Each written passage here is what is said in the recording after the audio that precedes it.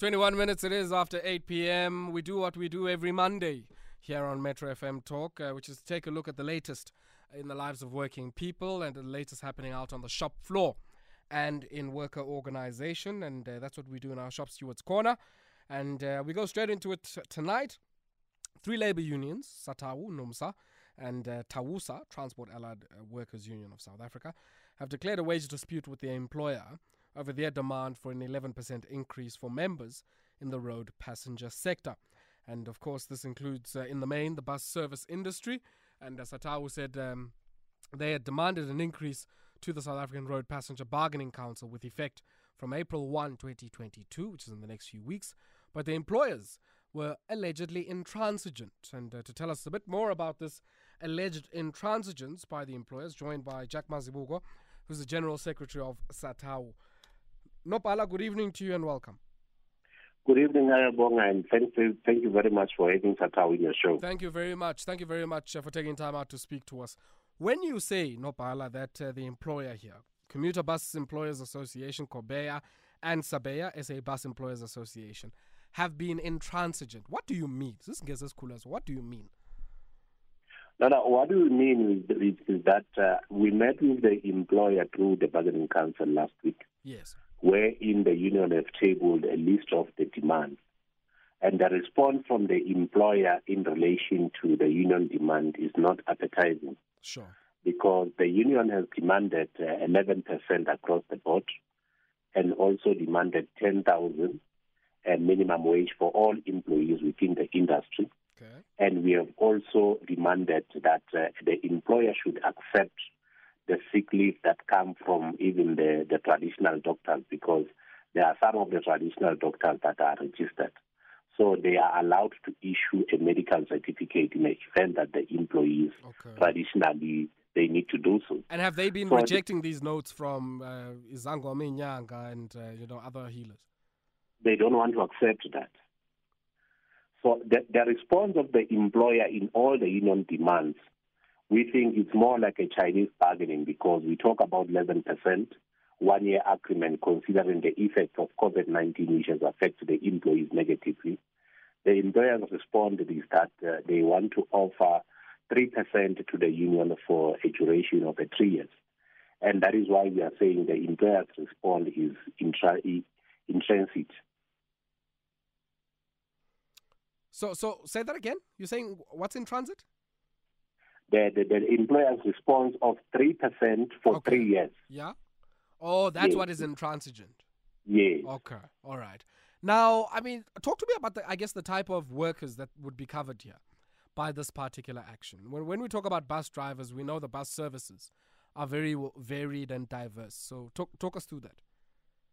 We're talking about the bus drivers, those who are driving the buses. We talk about the bus conductors, yes. Those who are issuing the tickets. We talk about the mechanic. We talk about the cleaners within the industry itself. We talk about the clerk, the cashier, and so on.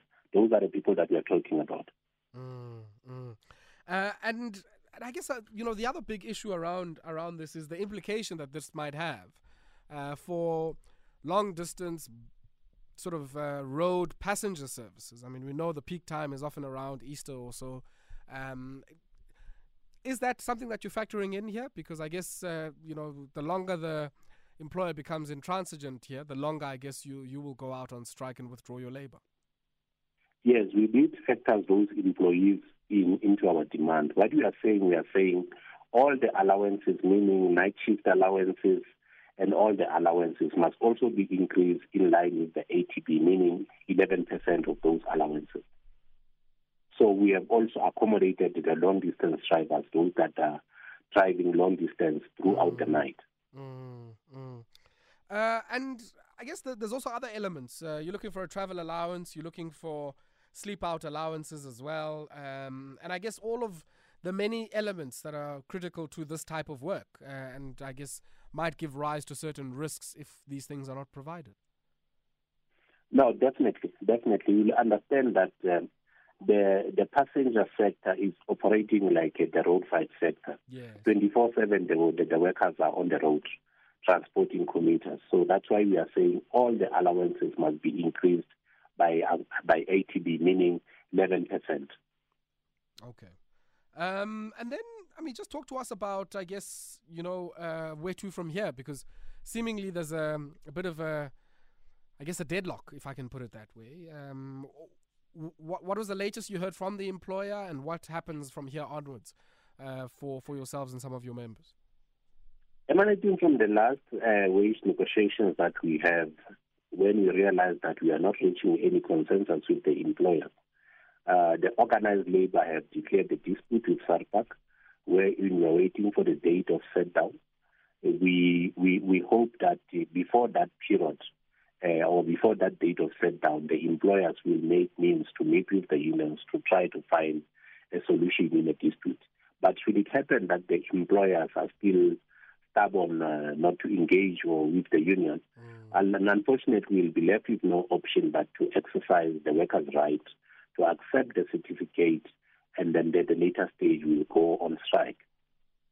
So what does all of that mean now for people who use passenger bus services, or Padco, Metro Bus, and even some of the long distance bus services? It means now, up until such time a dispute date has been issued, we are now in what we call it a cool-off period. Okay. Up until we have that particular date for set down. And should it happen that we are not agreeing in the presence of the commissioner, the organized labor will request the commissioner to issue the certificate of unresolved matter, and then we'll exercise the workers' right through a strike. And that, of course, will lead to a disruption of these bus services unless the employer employs scab labor. Which is something that, as the organized labor, we do not want, considering the ailing of our economy. But unfortunately, if the employers are not willing to come to the party, there's no way we can compromise workers who are working so hard to make money for the employers. Then at the end of the day, when they have to benefit, the employers are giving them 3%. In actual fact, where we are as organized labor, SATAWU in particular, we think that the response of the employers to give employees 3% is an insult. You'll understand that since the hard lockdown, this is the sector that was workers were working, transporting people, and this is a sector that is also being subsidized by government. Yes. So there is no reason for them to not agreeing to what we are proposing. Hey. And then, just give us, for background purposes, some of us might not be familiar with what's been happening in the sector. Previous agreements you've arrived at in the bargaining council with the employers, where have those been? Because 3% is definitely below inflation. So is 11% above inflation. And I guess, I'd also be interested in your view as to, why the 6% above inflation, where the upper bound of inflation might be now, I think 4.9, somewhere there. Why 11%? You would justify on the basis of that. But also, on the part of the employer, have they always been like this? Is there a history of very low bargaining positions on the part of these employer organizations? Yeah, let me give you a brief background. In the previous year, when the agreement came to an end, we understand that at that time, we are still confronted with challenges in relation to COVID-19.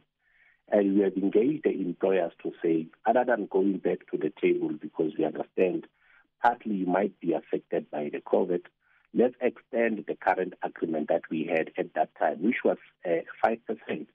And that agreement is now coming to an end, and I think the economy now is trying to see the light out of the tunnel.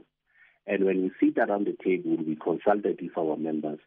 That is where we've been mandated to negotiate 11%. You are right that sometimes when we talk about the inflation below or above the inflation, here as union we're talking about the rent and cent, which we think that this is what workers are entitled to. And then, so Nopala, I guess, on the other hand, the employer might say, well, we can't afford this. And I think you've made a very strong point already that, these are subsidized services. So what about your financial state of play would mean that you cannot afford it? I guess that might be your retort as well. But just from where you're sitting, I know you go into these negotiations with your own lower or lowest bound, but what kind of offer would you continuously reject? You're on 11% now. Would you take 9? Would you take 7? The final demand that the union has presented, it is 11%. But of course, we are in a wage negotiations here.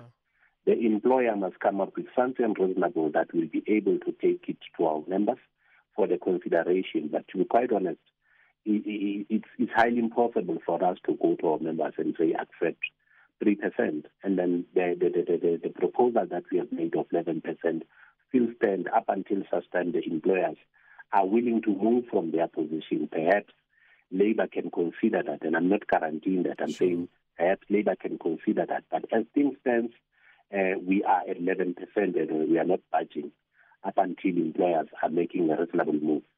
Okay, no pala. Asibonge. Thank you very much, bro. Thank you very much. That there was Jack Mazibuko. He's the General Secretary of the South African Transport and Allied Workers Union, SATAWU, speaking to us this evening for our Shop Stewards Corner.